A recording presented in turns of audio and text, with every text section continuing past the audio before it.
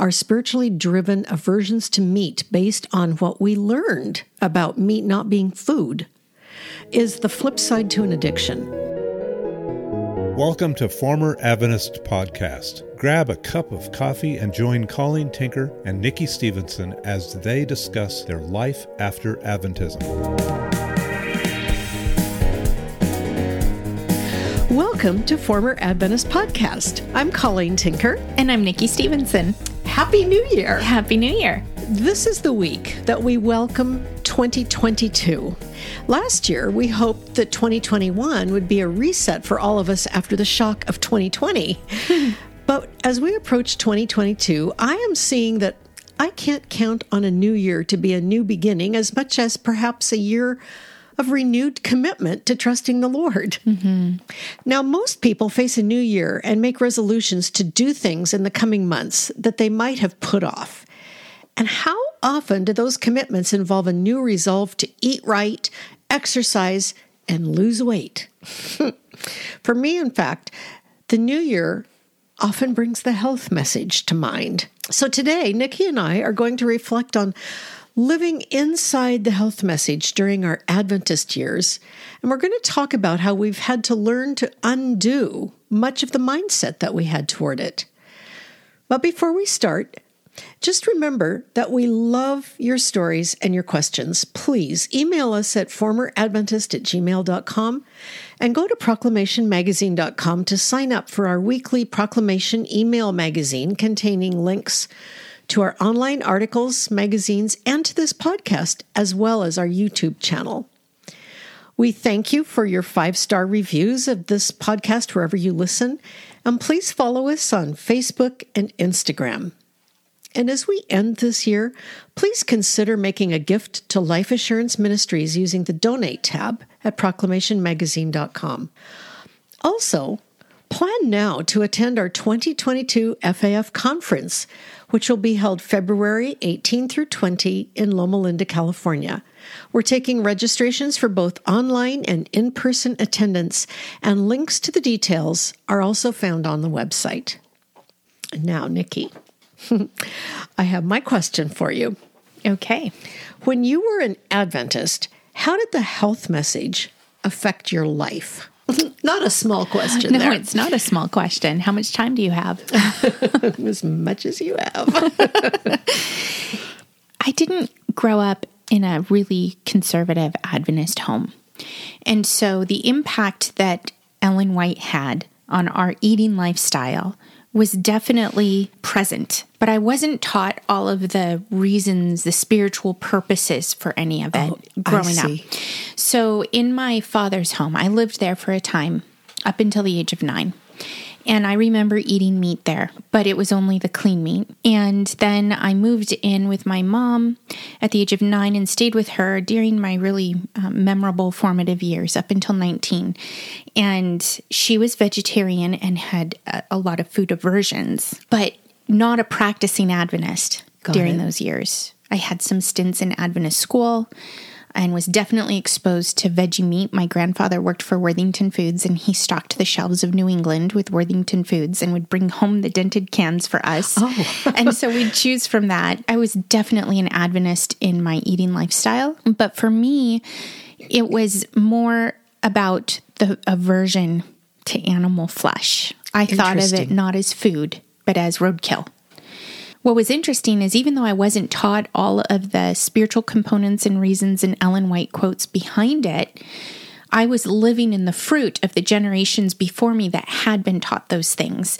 And so my lifestyle and my reactions to food manifested the Adventist culture. Sure. And I didn't always know that that's where it came from. Oh, that's so interesting. Sense. Absolutely makes sense. It's interesting to hear you say, for you, meat was like roadkill, but the spiritual implications were sort of missing from your experience. Mm-hmm.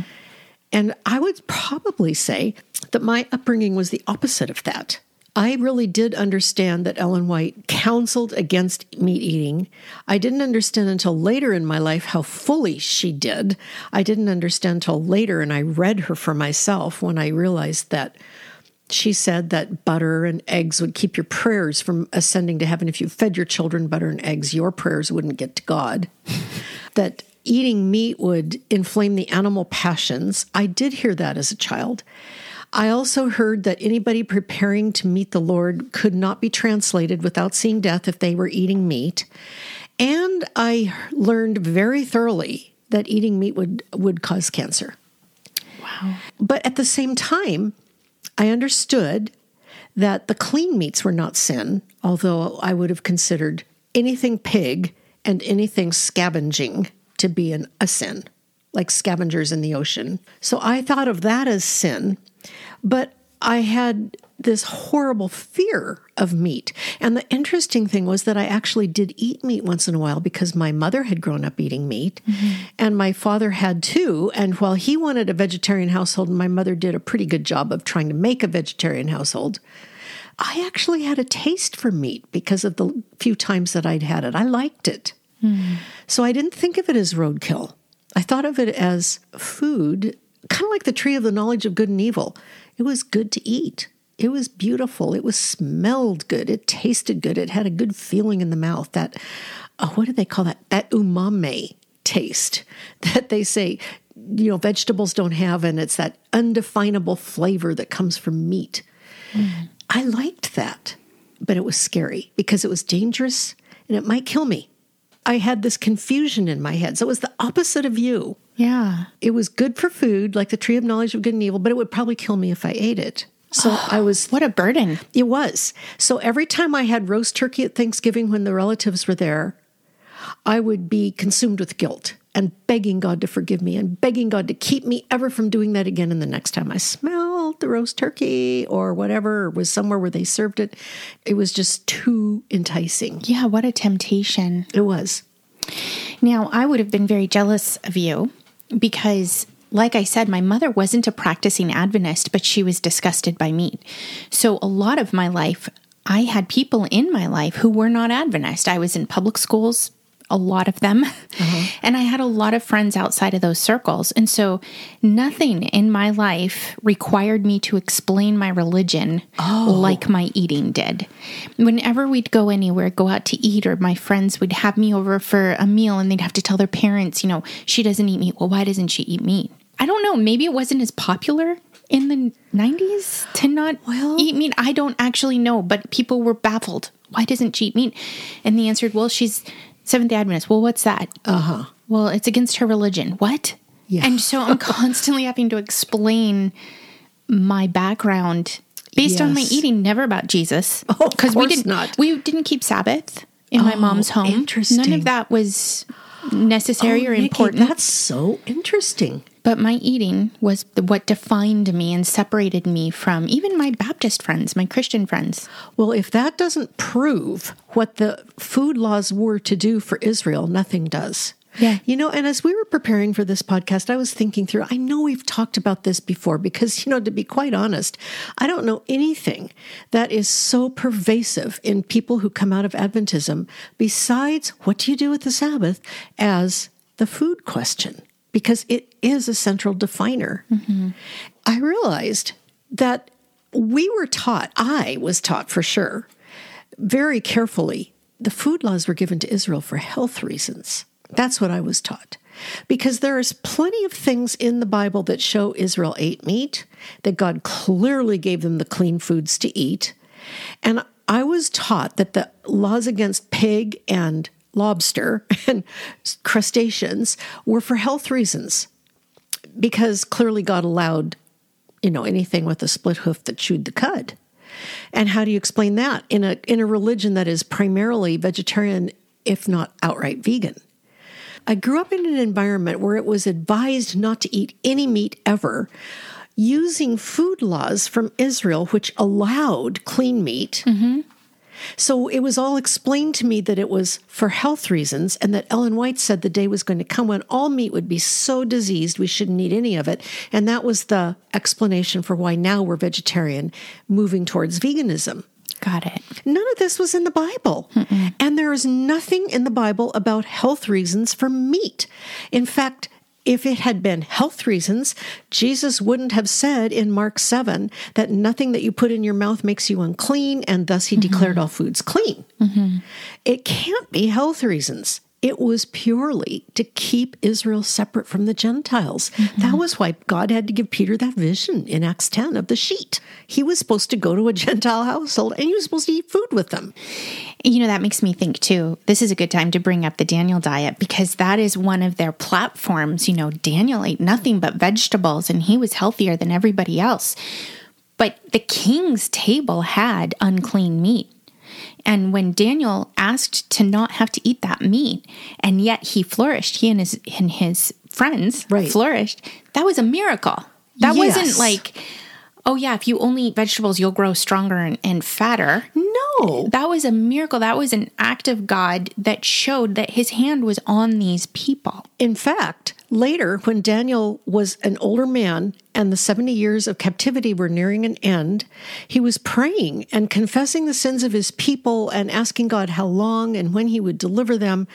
In Daniel 10, starting with verse 2, Daniel writes, "In those days," meaning in the 3rd year of Cyrus, the king of Persia, at the end of the 70 years of captivity, "In those days I, Daniel, had been mourning for 3 entire weeks. I did not eat any tasty food, nor did meat or wine enter my mouth, nor did I use any ointment at all until the entire 3 weeks were completed.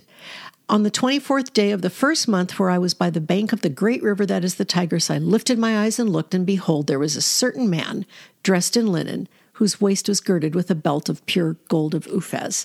It's very clear that Daniel did eat meat. He abstained from it later in his life during a fast in which he was pleading with God and asking for God to show him the future of his people and to rescue them from captivity. That Daniel fast, quote unquote, in the first part of Daniel, when he and his friends were taken captive, when he begged not to eat of the king's table, it was exactly what you said. It was to show that these people were blessed by God and that they would not eat the unclean meat of the king's table. It wasn't about not eating meat. He clearly ate meat and abstained from it for 3 weeks later in his life. The whole premise of the Daniel fast, whether it's done in an Adventist church or a not Adventist church, that whole premise is unbiblical. Yeah, and in the Adventist church, of course, it's moralized. Somehow Daniel had the health message, but Jesus didn't. Things really did not add up or make sense to me. And I think it wasn't until I was an adult and I met the man I would marry that I was introduced to some of the teachings connected to the health message. I remember that's when I learned about the butter on the table and the prayers. Wow. And that's when I learned about eating meat and not being translated. And that's when I started getting some cognitive dissonance. Not because I wanted to be able to eat meat and butter. Right. But it just didn't make sense alongside Scripture. Right. And I did ask, well, what about Jesus? He ate fish. Because remember, the health message is no animal flesh. Right? Of course. I mean, that was how I was taught it. Yeah. And the answer was he didn't have the health message yet. Yeah, that's what I was told by my mother-in-law. It was a part of him setting aside his divinity. Oh my goodness, that again. Yeah, yes, that again. So it just didn't make sense. And then I remember having a conversation with I believe it was my father-in-law. It was somebody who worked in the Adventist ministry. He said that the reason that God gave Noah meat was because his plan was to shorten human life after the flood. And so he was going to shorten human life by giving them meat. And I remember thinking, so wait a minute, this is a workaround? Like we're working around God? And I was told, if you eat like Adam and Eve in the garden, you'll live long like they did. Right. It felt very manipulative to me. It was almost embarrassing. Truly, it was embarrassing. And Nikki, that Noah thing, that really upsets me now. Nobody ever told me as an Adventist about Genesis 9, where Noah gets off the ark, he sacrifices to the Lord, God makes a covenant with him and with the whole earth by sending a rainbow, saying he'll never flood the earth again. And then in Genesis 9, starting with verse 1, this is what it says. And God blessed Noah and his sons and said to them, "Be fruitful and multiply and fill the earth. The same command he had given Adam. The fear of you and the terror of you will be on every beast of the earth and on every bird of the sky, with everything that creeps on the ground, and all the fish of the sea into your hand they are given. Every moving thing that is alive shall be food for you. I give all to you as I gave the green plant. Only you shall not eat flesh with its life, that is, its blood. He clearly gave, after the flood, every moving thing, and it's not connected with a shortened life. Oh, no, they knew this by secret knowledge, I guess. Well, this back to Eden idea is, I grew up with that surrounding me. We're going to outsmart God. We're going to go back and eat just the diet God gave us. Well, I want to say, we are not in Eden. Something happened with the flood. Noah came off of that ark into a completely new environment, and God gave him what they needed to survive. We don't know what the earth was like before the flood. We can't think that if we eat just fruits, greens, and nuts, we're going to live long and prosper like we thought Adam and Eve should have if they hadn't sinned. And besides, who do we think we are, thinking we can regain long life when God removed the tree of life after they ate from the tree of the knowledge of good and evil? How do we think we can reverse anything from that? It just is so illogical, and it's so contrary to Scripture, but it's moralized. And Colleen, you can't forget, they have the blue zones. Tell us about the blue zones. Well, I just know it's a point of pride. It's an indication that they live longer than other people do. Yes. And, I want to say if you have 5 or 10 years on most people, that is not the same thing as going back to Eden. No, it is not. And, the interesting thing is that 5 or 10 extra years that Adventists claim they have because of their vegetarian lifestyle, Mormons have that same advantage, and they eat meat. But the difference is, and this would be true in the population at large, the difference is if you don't smoke and if you don't drink to excess. Mm-hmm. It's not whether or not you eat meat. It's how much carcinogen you're putting into your body. Yeah, and I think that's an important point, because I think sometimes we come out of this vegetarian lifestyle and then we go out and we indulge. And so we're not saying that there isn't a healthy way to live. That's right. The Bible speaks very clearly about gluttony and not getting drunk with too much wine and taking care of yourself. Yes. This is not the same thing as what Ellen White taught. And no matter how you take the Adventist vegetarian lifestyle and remove the moral statements from it, it's all born from the same source. It's all born from a false prophet. And it makes me think of the verse in Scripture that talks about the doctrines of demons, which deny certain foods. That's a really good point. This is from 1 Timothy 4, beginning with verse 1. Now the Spirit expressly says that in later times some will depart from the faith by devoting themselves to deceitful spirits and teachings of demons, through the insincerity of liars whose consciences are seared, who forbid marriage and require abstinence from foods that God created to be received with thanksgiving by those who believe and know the truth. For everything created by God is good, and nothing is to be rejected if it is received with thanksgiving, for it is made holy by the word of God and prayer. This is so interesting to me because Paul explicitly mentions 2 ascetic practices that are common in the Christian world today if you consider all the religions. Forbidding marriage and abstinence from foods that God created to be received. Now, who forbids marriage and in what context? There is a big picture Christian religion. Well, those who are in the service in the Catholic Church, the priests and the nuns, they're forbid marriage. Yeah. It's not the people who are forbidden to marry, but it is the priests and the nuns. That's forbidding marriage. And Adventism forbids foods that God created to be received with thanksgiving. It's as if God knew there would be the Catholic heresies and the Adventist heresies and even the Mormon heresies against caffeine and wine. he knew the heresies that were coming, and he named some of the most compelling ones. Yeah, and I remember reading that actually as an Adventist and thinking, oh, that's not about us because we don't forbid marriage. Right. But you can't miss the point. The point here at the end in verse 4, everything created by God is good, and nothing is to be rejected if it is received with gratitude, for it is sanctified by means of the word of God and prayer. The point isn't, does your cult fit all of these things? The point is, are you depriving yourself of things, claiming it's a moral requirement of God when it isn't? That's the point. When Jesus said, I'm going to read what it was he said. This is in Mark 7, beginning with 14. And he called the people to him again and said to them, hear me, all of you, understand, there is nothing outside a person that by going into him can defile him, but the things that come out of a person are what defile him.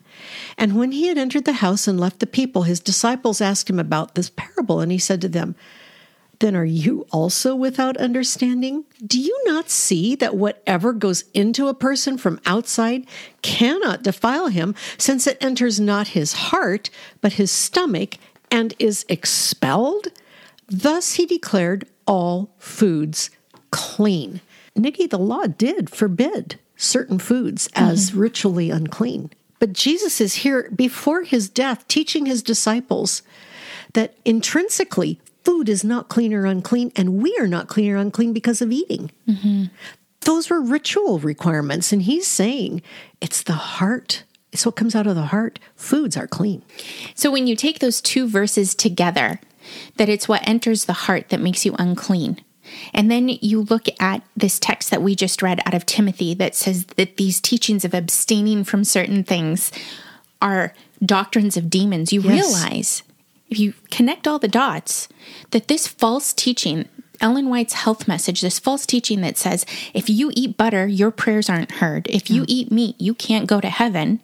That's entering the heart, and that is making people unclean. Yes. Because it's putting something between people who believe it and the only person who saves. If any of you have not yet read Cheryl Granger's article on the Adventist health message, From Where Does It Come?, go to the spring 2015 issue of Proclamation Magazine online. You can get there by going to proclamationmagazine.com, and you can find that article by actually entering it in the search engine there, and it'll come up. Please read it. It's one of the most researched, carefully crafted articles on the Adventist health message that I have ever seen. And she shows that Ellen White's teachings did not originate in visions from God, but were ancient teachings that she borrowed from the common milieu of the day in the health conditioning clinics that were extant in the culture.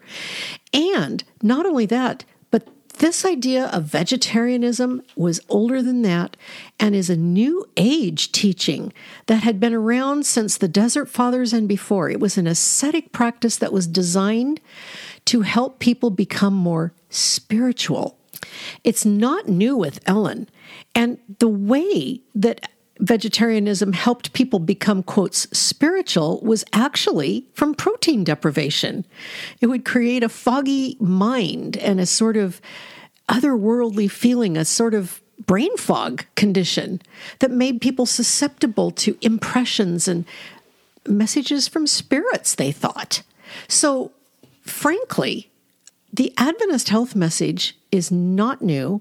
It's very old, and it did not come from the Judeo-Christian tradition or from Scripture. It came from Eastern mysticism and ancient paganism. This is not something God gave. I didn't believe that eating meat was a moral issue, like I mentioned earlier. But after I became a believer, some interesting things started happening in my life. I don't know how to explain it. I don't know why it happened, but I started to have aversion to vegetarian meats. Oh, that's interesting. For the first time in my life. I was 30 when I left. And like I said, my grandfather worked for Worthington Foods. I had free access to it from a very young age, and I loved veggie meat. I loved all of it. But I began to really dislike the taste of the meat and the texture, and it was really just repulsive. So I stopped eating veggie meats.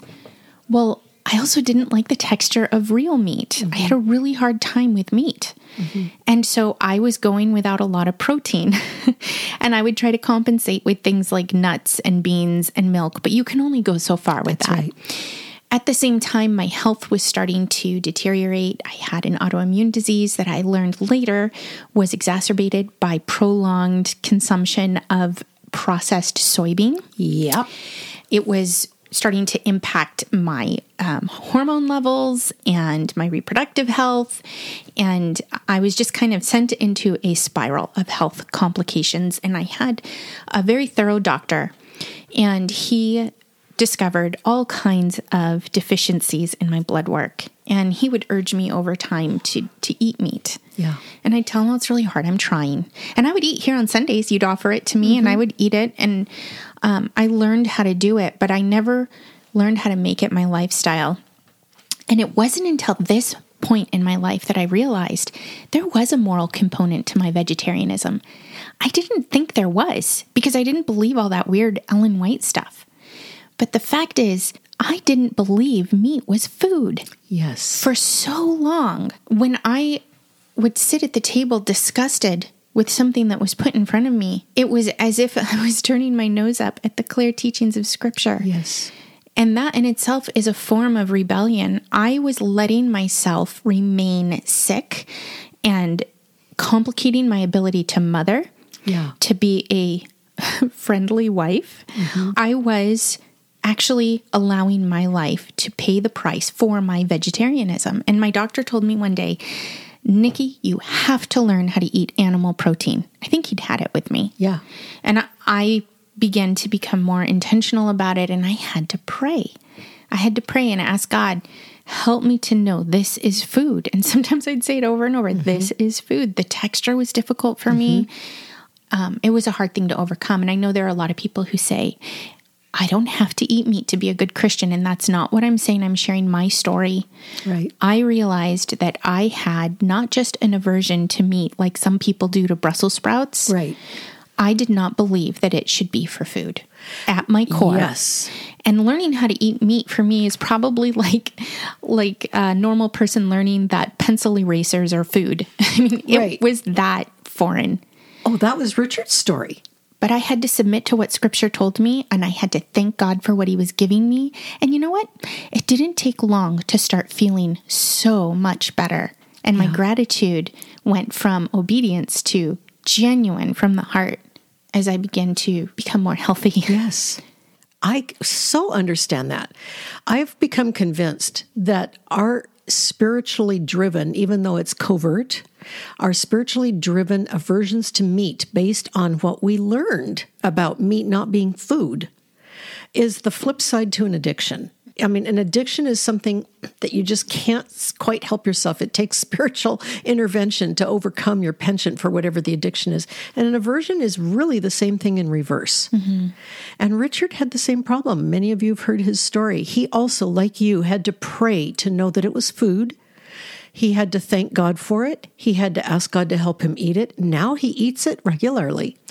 When Richard received his diagnosis of prostate cancer a year ago, one of his biggest concerns was that Adventists who learned about it would think it was because he was eating meat. In fact, his mother would have said that had she still been alive, but she isn't.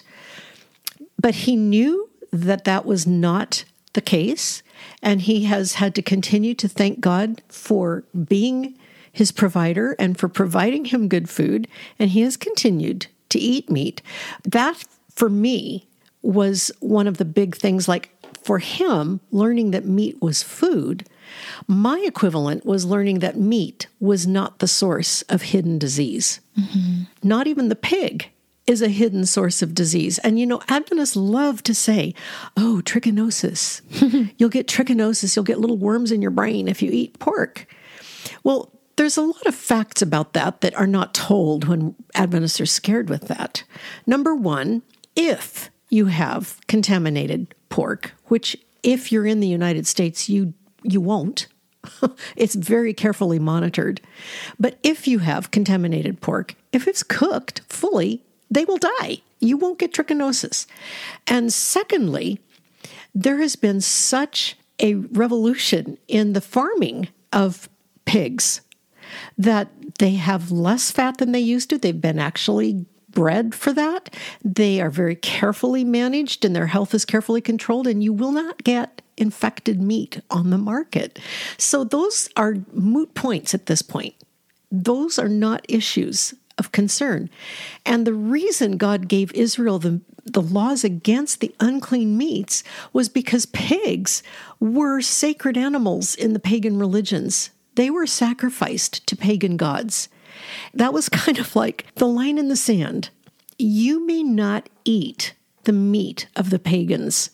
You have to be separate. You will eat the meat I tell you to eat because you're ritually pure. It did not have anything to do with general, overall, big picture health. It was about keeping separate from pagan worship. If you read the Bible in context, that will become very clear. Because what happened in Acts 10 when Peter had to take the gospel to Cornelius? God told him to kill and eat. Well, as an Adventist, I was taught in Adventist school that vision was not about food. It was about people. Don't call any person that God has said is clean. Don't call any person unclean. But the fact is, God specifically asked Peter to kill and eat, and the sheet he lowered down to him from heaven in the vision was filled with all kinds of unclean animals, reptiles, and birds. And Peter wasn't going to do it. He says, I've never eaten anything unclean. And that was when God said, don't call anything the Lord has called clean unclean. Well, remember when Jesus was on earth in Mark 7, he had declared all foods clean. Mm-hmm. And now he's sending his apostles out to Gentiles where they're going to actually share table fellowship with Gentiles. And that was not permitted in Israel. So they're going to have to eat Gentile food. Well, and we see that again in Romans 14. They were eating food offered to idols. And for some, it wasn't an issue. Right. They were eating in faith. For others, it was an issue. And we see Paul dealing with how to treat your brothers in these situations where one has a weaker faith than the other. Right. It even talks about the one who only eats vegetables. It does, yeah. But it's important to remember that we who come out of a false gospel, a false form of Christianity with a false Jesus, it really does come down to the point of having to examine everything we do and submitting it to the Lord to be sure that we're not retaining idolatry. Mm-hmm. It's like giving up the Sabbath, which was part of our salvation component. Whether we want to admit it or not, as Adventists, food was part of our salvation component. It was, we have to keep the temple of the Holy Spirit holy and healthy so we can hear the Holy Spirit in the frontal neurons of our frontal lobes. That's not in the Bible. And to say Jesus ate meat because he didn't have the health message is to put Ellen White over Jesus. God the Son, incarnate in his resurrection body, served his disciples fish and ate fish to show them that he was real.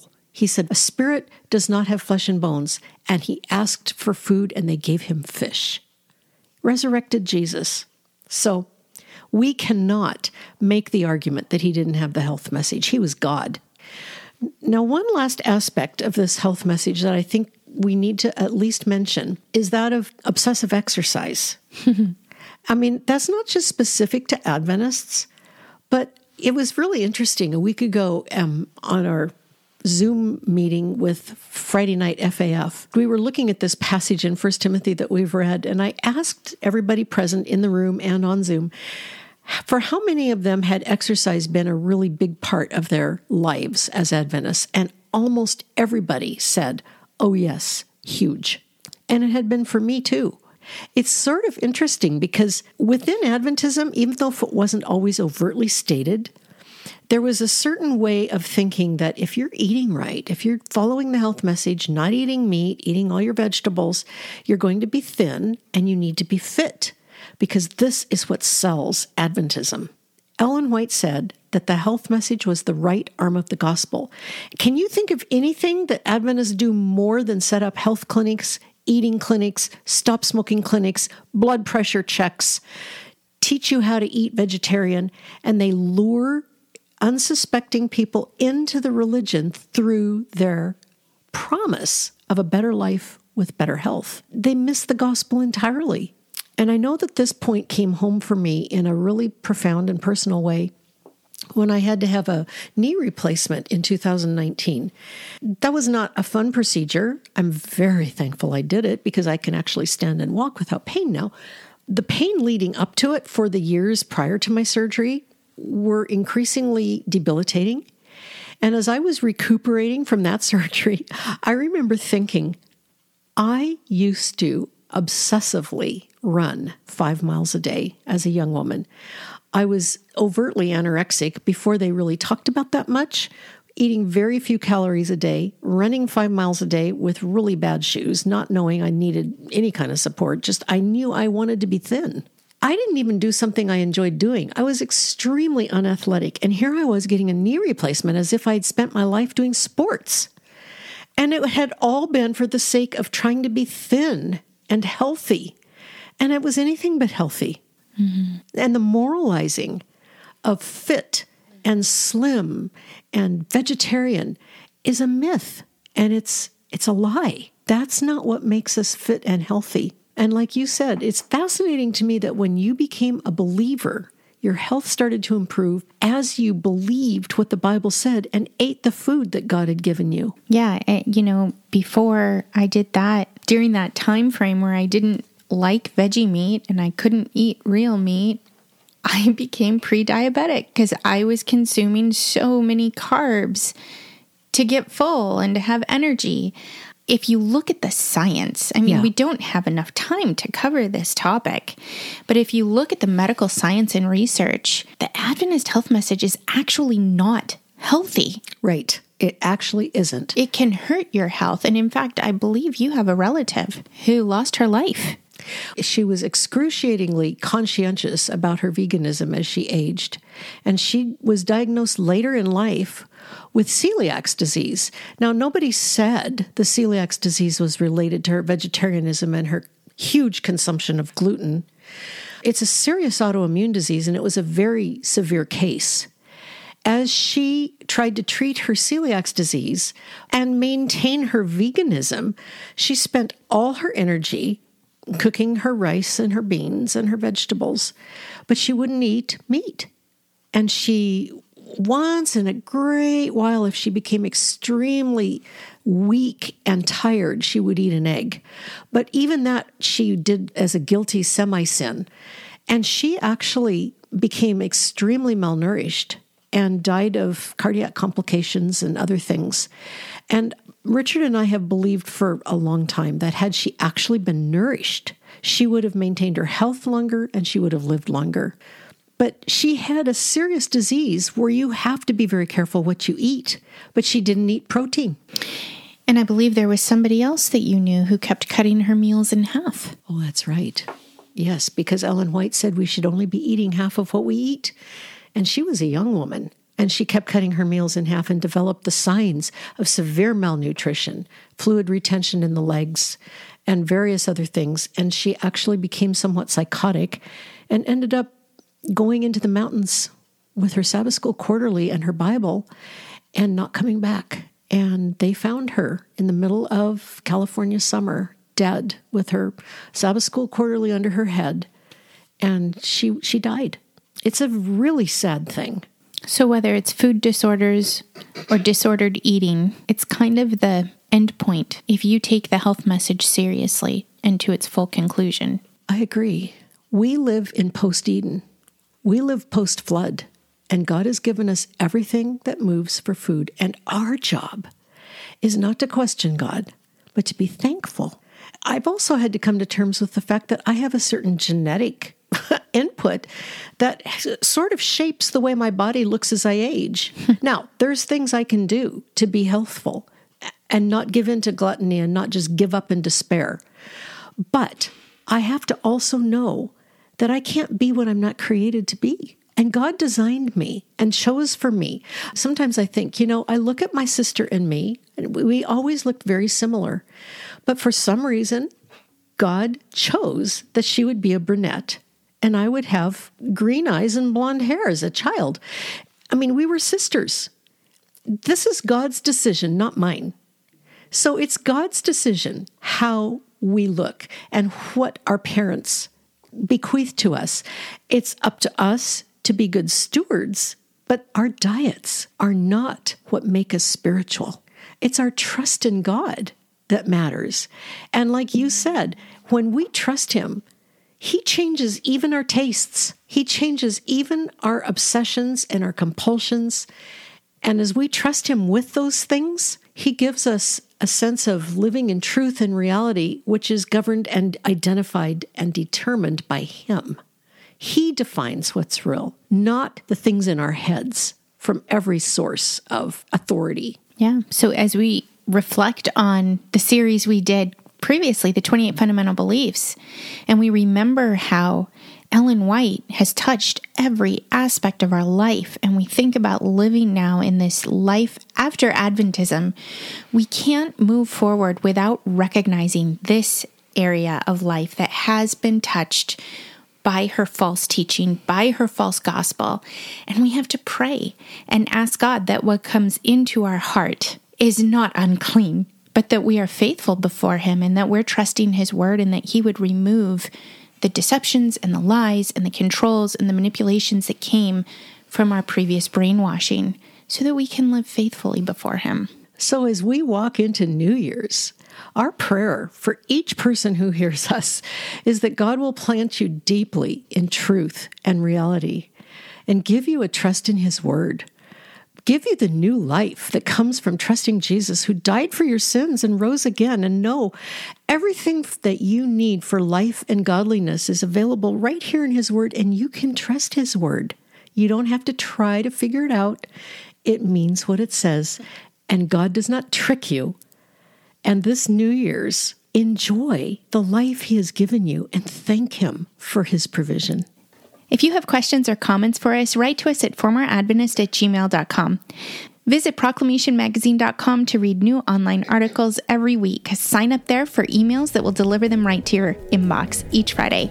There's a donation tab there as well if you'd like to come alongside us and support us in our work. And please like and follow us on Facebook and Instagram and leave a review wherever you listen to podcasts. And join us next week as we discuss life after Adventism in the family setting.